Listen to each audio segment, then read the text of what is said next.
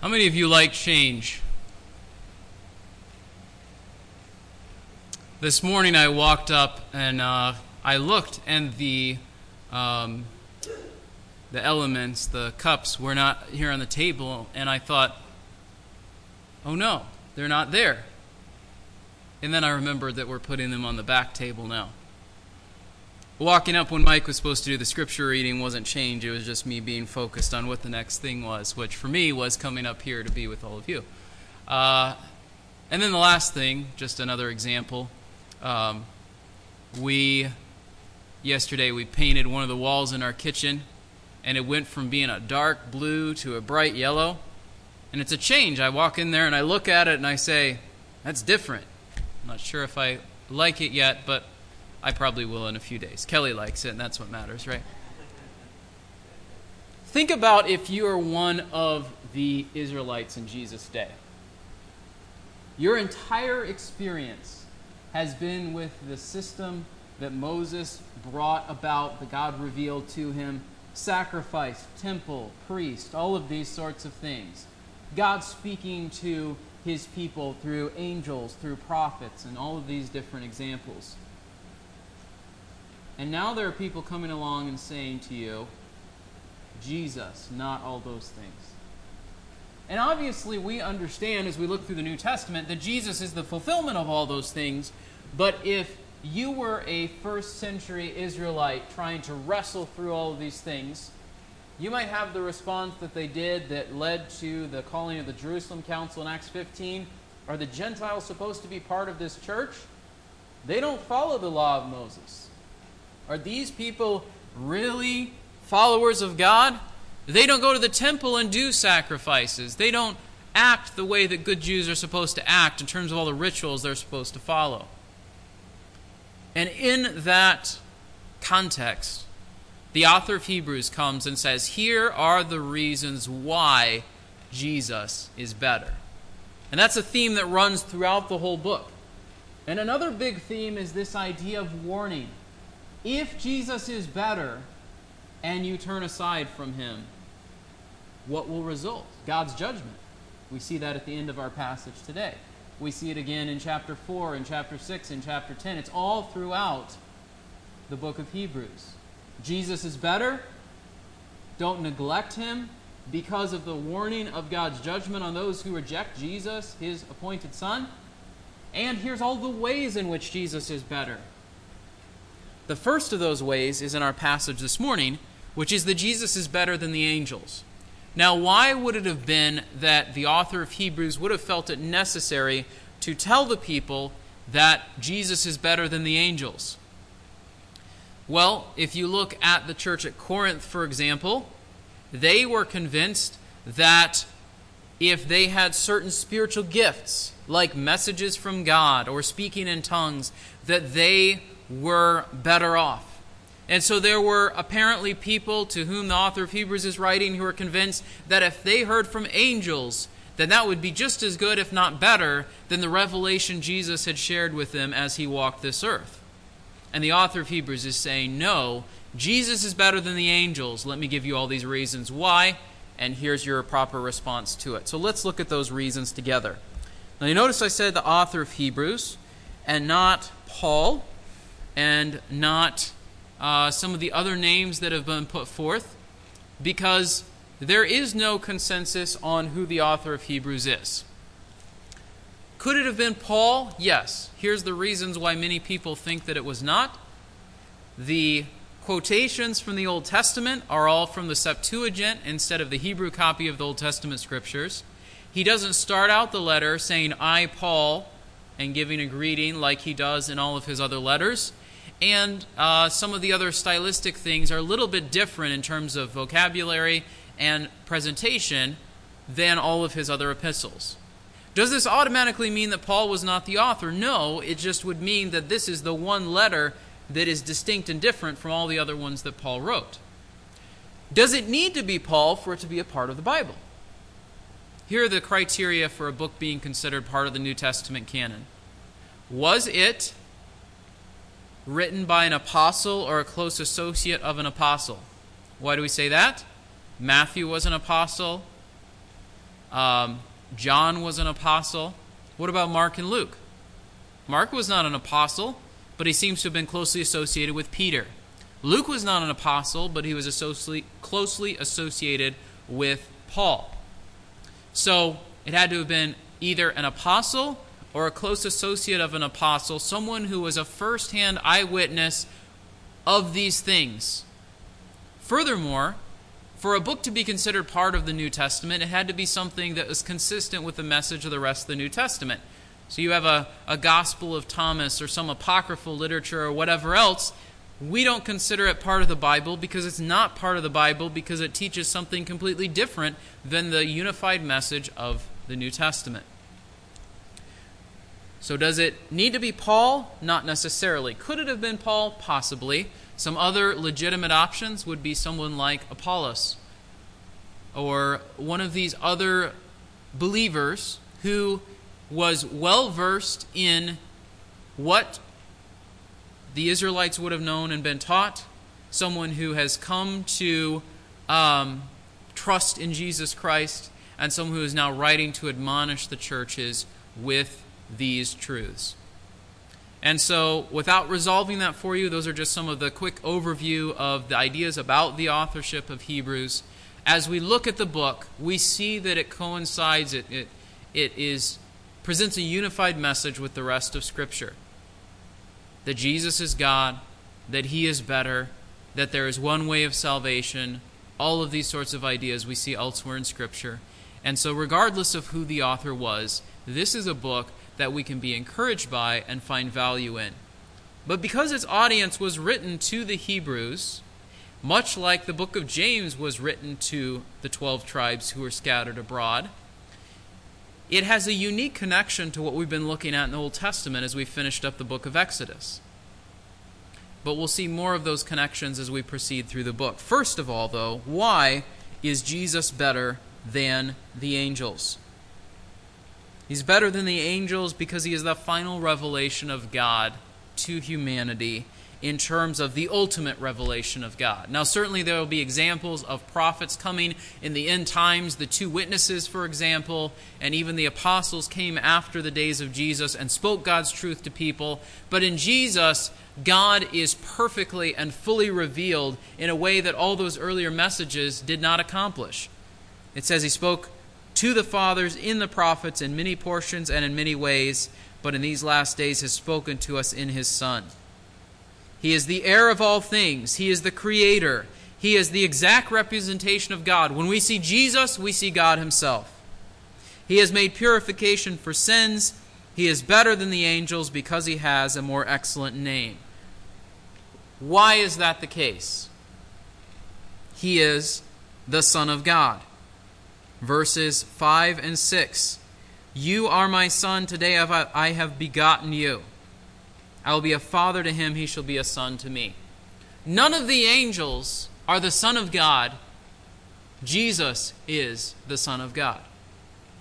None of the angels receive worship because they are not God.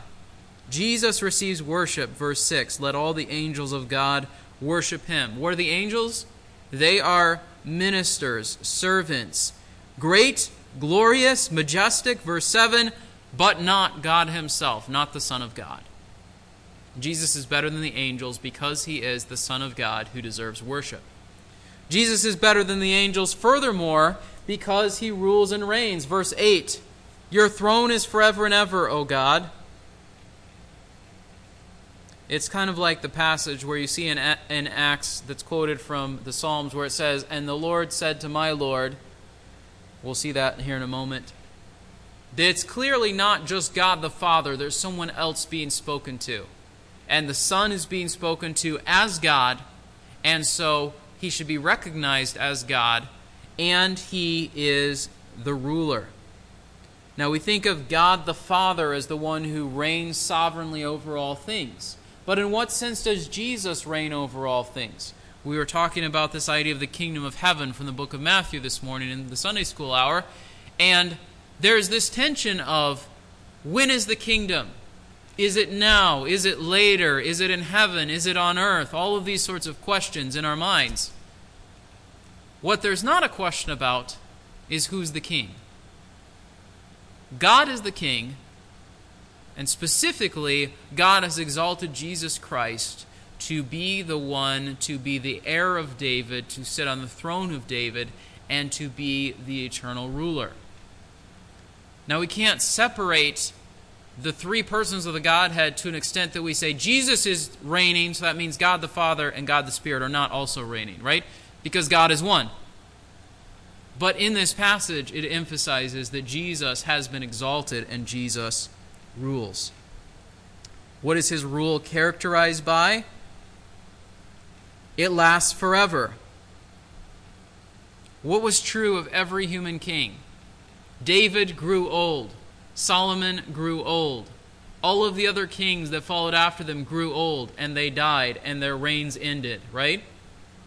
Jesus' reign will not end because he will not die.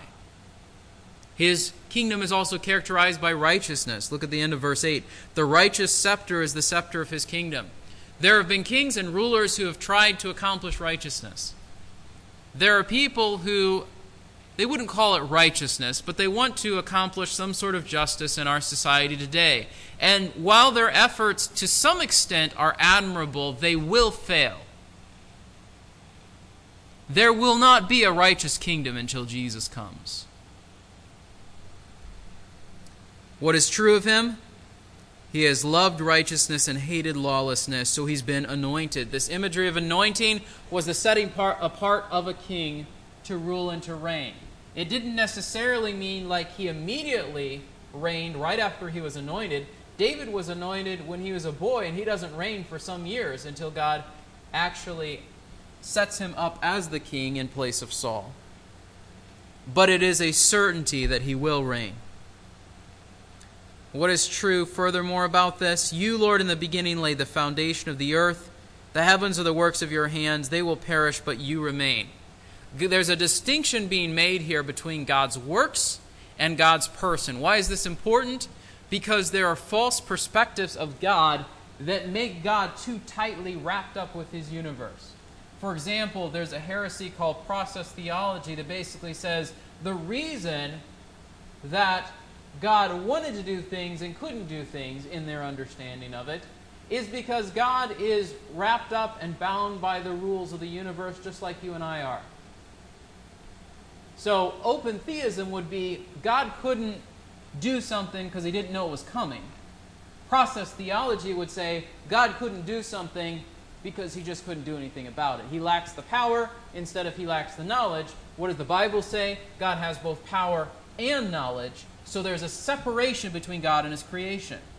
Some people have pushed that separation too far, and they've landed at heresies like deism, which says basically God wound up the universe, set it on the shelf, and went off to do something else. That he has no interest in the world in which people live. Or some of the more recent ideas in the last 100 years of this idea that God is so exalted that he's not really knowable at all. He's just way up here and we're down here and there's no connection.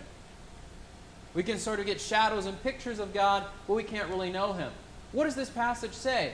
Jesus is the exact representation of God, and we see God in Jesus, and Jesus came and dwelt among men, much like it says in John's Gospel and in John's epistles. And so because Jesus has come, we can't say God is unknowable, God is unreachable. We can't deny God's character in terms of his knowledge and his power. We can't deny God's character in terms of his connection with his people in the world that he's made. But he is distinct from that creation. It will come to an end.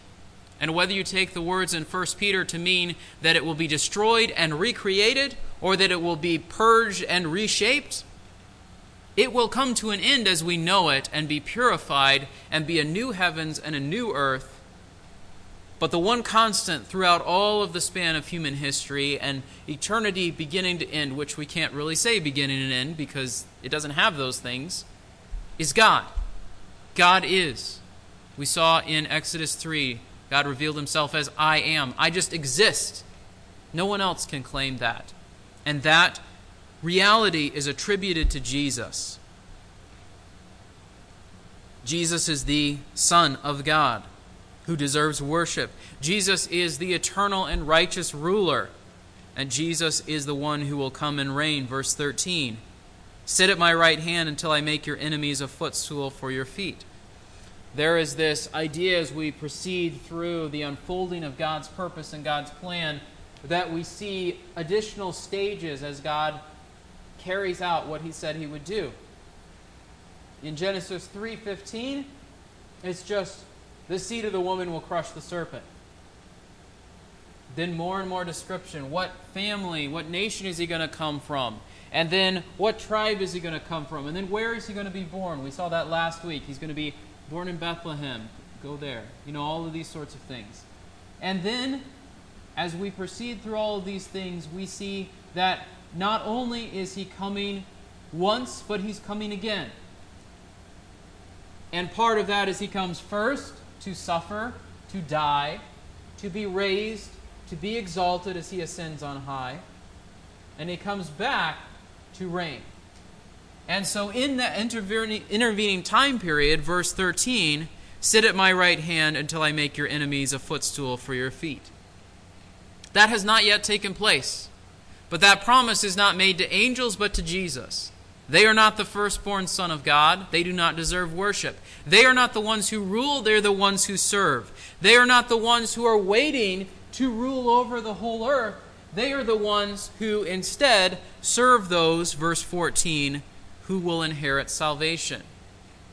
Jesus is better than the angels. So what should you do about that? We could pause there, and that's where the chapter ends, right? Jesus is better than the angels. Check. Heard it. Agree with it. Great thing to think about. Let's move on. That's why I think we need to go into the next chapter, because I think that this section is bounded through God speaking, verses 1 through 4 of chapter 1, God speaking, verses 2 through 4 of chapter 2. And I think in chapter 2, verses 1 through 4, we get the point of why it matters that Jesus is better than the angels and what we're supposed to do about it. What does he say? Pay much closer attention to what we have heard so that we do not drift away from it. How many of you have ever been on a boat? Okay? If you've been on a boat, what happens if you just turn off the engine or put the sail down? Usually you drift, right? It doesn't stay in one spot. Now you can put an anchor down, you'll stay in one spot. What happens to us is kind of like what happens to the boat. If we become complacent and think, because I knew these things, or because I know these things, or because I've looked at them before, thought about them before, if we stop being actively involved in pursuing Jesus, we drift. So the author of Hebrews admonishes his audience, pay much closer attention. And pay much closer attention is not necessarily learn more facts, right? Because he doesn't say that. He doesn't say learn more facts about Jesus. He says pay closer attention to what you've already heard. This is so important because so often in our churches we think that if we send our kids to Sunday school and if we sit in the pew every Sunday and if we listen to a message during the week or listen to good Christian music or whatever else it might be, if we check off those boxes, God is happy with us and we're doing everything that God's called us to do and we are spiritually secure. And all those things are good. Go to Sunday school. Come to church. Listen to good Christian music. Listen to sermons, whatever else. But they are not a guarantee for you to be in a right relationship with God, because your relationship with God is not just an accumulation of facts. It is paying attention to what God has said. What does that look like? A while back we were going through the book about habits of grace. It talked about things like meditation, right? Meditation is not sitting on the floor cross-legged trying to empty your mind of everything and making weird noises. That's not what we're talking about. What we're talking about is think about the things that you know about God. And it's not think about the things you know about God in the sense of, I'm having a temptation. I remember this verse I learned in Awana as a kid, or on Wednesday nights, or in Sunday school, and so I say the verse, and all of a sudden the temptation disappears. It is the transforming power of God's Word as we meditate on it that when we come face to face with it, we say, I can't do this sin that I'm being tempted to do because this is what's true about Jesus. So we're taking it beyond just I know this thing to how am I going to live because I know this thing. And so when the author of Hebrews says, pay closer attention, again, it's not learn more facts, memorize more verses. Those are good things to do. It's you know truth about Jesus. Pay attention to it. Like we saw last week, the scribes and the Pharisees had most of the Old Testament memorized. What didn't happen? They didn't go to worship Jesus. Jesus appears before them. They didn't believe in him. And I'm not saying we're in the exact same spot as them, but I'm saying if we start acting like them and thinking, I know all this stuff, God's happy with me, I'm in the right place, doing the right things externally, God's happy with me, we're not paying closer attention. Why is this so important? Verses 2 and 3. The word spoken through angels proved unalterable. There's a couple passages in the Old Testament that make it clear that this is the law that God revealed. That's what's being referred to here. If that proved unalterable, and judgment fell on those who ignored it, he's arguing from the lesser to the greater. Jesus is better, but here was what was true in the Old Testament. If in the old system of things, judgment fell on those who rejected God's word, what do you think is going to happen if you reject Jesus, who is better than that old way of life that you knew as an Israelite, according to the law of Moses and all of these things that you followed? If God's judgment fell on the Israelites when they didn't practice circumcision, or when they didn't put incense in the altar the right way, or when they didn't worship God the way God wanted to be worshipped, what was the result? People were cut off from the tribes. People were swallowed up by the earth. People were put to death by a plague. God's judgment fell on those who did not pay attention to his word in the Old Testament, right? And here I think is the heart of this passage. How will we escape if we neglect so great a salvation? This is one of those warnings in Hebrews. And we look at it and we say, all right, well, I'm a Christian. I'm on my way to heaven. Why do I need a warning that I could lose my salvation? If I know I can't lose my salvation, why is it a big deal? There's a couple of different possibilities. One is that you can lose your salvation. There's a lot of other passages that argue against that. But here's the danger. I don't think you can lose your salvation. The Bible doesn't teach that. But sometimes, being convinced of that, we come way over here and we say, so it doesn't matter what I do. There's guys who've come along in the last 100 years and they've said, you can basically be exactly like an unbeliever your entire life, but as long as you prayed that prayer, you're going to heaven. The New Testament argues clearly against that. If you don't do what God says for most of your life, and there's zero difference between you and someone who doesn't know God, why do you think that you're a Christian? These passages are supposed to produce this response in us. If you're an unbeliever, you say, I don't know God. And if you're a believer, you say, I don't want God's judgment to fall on me. I don't want to be an unbeliever, acting like an unbeliever, living the way an unbeliever lives. I need to be motivated to pursue God fervently. That's the effect that these warning passages are supposed to produce. Not doubt about whether or not I started to believe in Jesus at some point in the past, but an ongoing motivation to keep following Jesus and persevere to the end. There's been notable examples recently of people for whom this has not been true. And Brothers at Arms last night, we were talking about this. You have someone who says, I'm a Christian, and grows up in church, decides to go in a career of Christian comedy, books all these shows, goes around doing it for 5-6 years, has to quit because he's committed immorality with like 20 women. Good church kid, apparently, or seemed to be, doesn't seem to know God or care about following Him. We look at someone like that and we're like, yeah, I would never do that.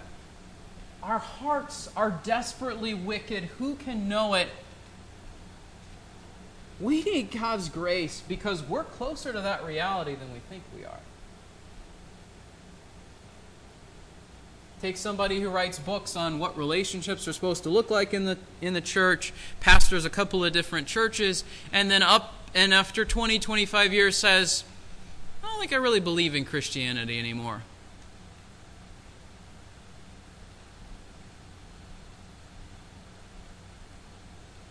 Take someone who's a well-known leader of a Christian college or university who lives in open sin. That reality is not as far as we would like to think it is from manifesting itself from our hearts. And the only thing that's going to keep us from becoming another of those news stories about here's another hypocrite Christian who's rejected their so-called God is, by God's grace, heeding the warnings that we see in a book like Hebrews. Pay attention. Don't neglect the great salvation that you've received because Jesus is far better.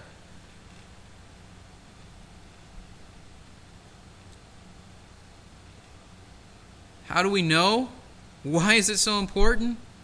Not only so that we don't drift, not only because God's judgment falls if we do, but also because it's true. Look at the second part of verse 3 into verse 4.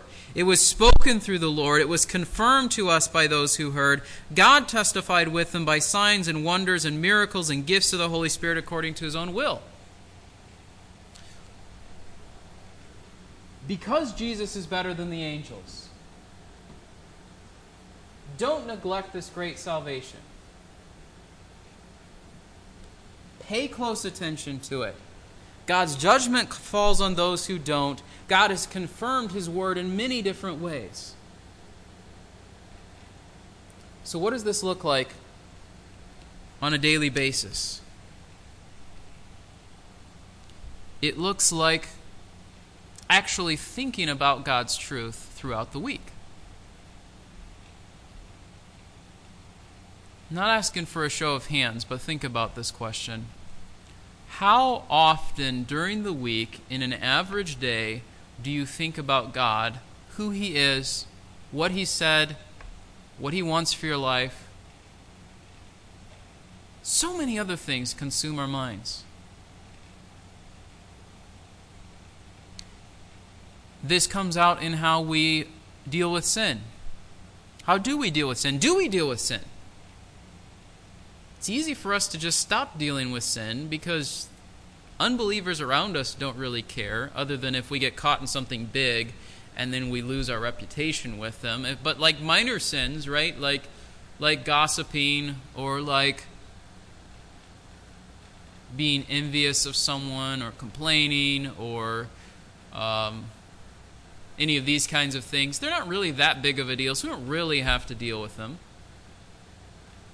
So, not actually thinking about what's true and then living it out, not actually dealing with our sin, not actually caring for one another in the way that God calls us to do. We see that especially in chapter 10. It's a theme that's developed throughout the book. But one of the things that is important in the context of the church in terms of not falling away is our connection with other believers. So do you have a connection with other believers? Do you talk to other people in the church during the course of the week? I hear examples of you doing it, so I'm not saying this is something we never do, but I'm just saying this is something that's important for us to do. Pray with one another. Seek God together, so that we do not find ourselves to be neglecting our great salvation. Whether that be through the idle distractions that consume our thoughts from the world around us, whether that be through intense wickedness that we think no one will ever find out about, whether that be through just laziness on our part, whatever the reasons that lead us to neglect our great salvation, we need to be convinced that Jesus is better than the angels, and we cannot neglect the salvation that God has provided for us.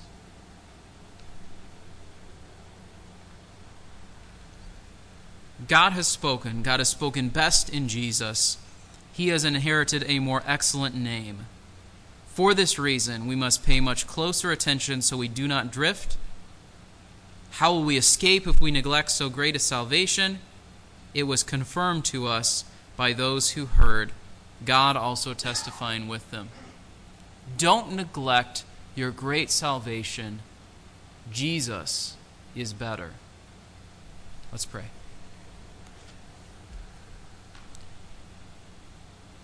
Lord, as we look at this passage, we see many great truths that we could take a whole lot more time and explore in terms of the nature of Jesus' kingdom, in terms of the reality of his deity, in terms of what it means to be your only begotten Son.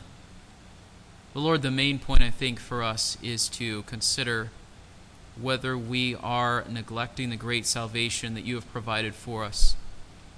First, do we know you? But then if we know you, do we actually have a relationship with you that we are actively and fervently pursuing?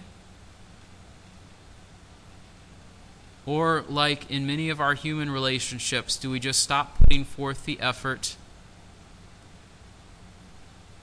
and things start to not be as good as they used to be in a friendship, in a marriage, in a relationship with children or with other relatives? And then we look back after a few years and we wonder what happened. Lord, help us to care about our relationship with you, to pursue you with all of who we are. We pray these things in Christ's name. Amen.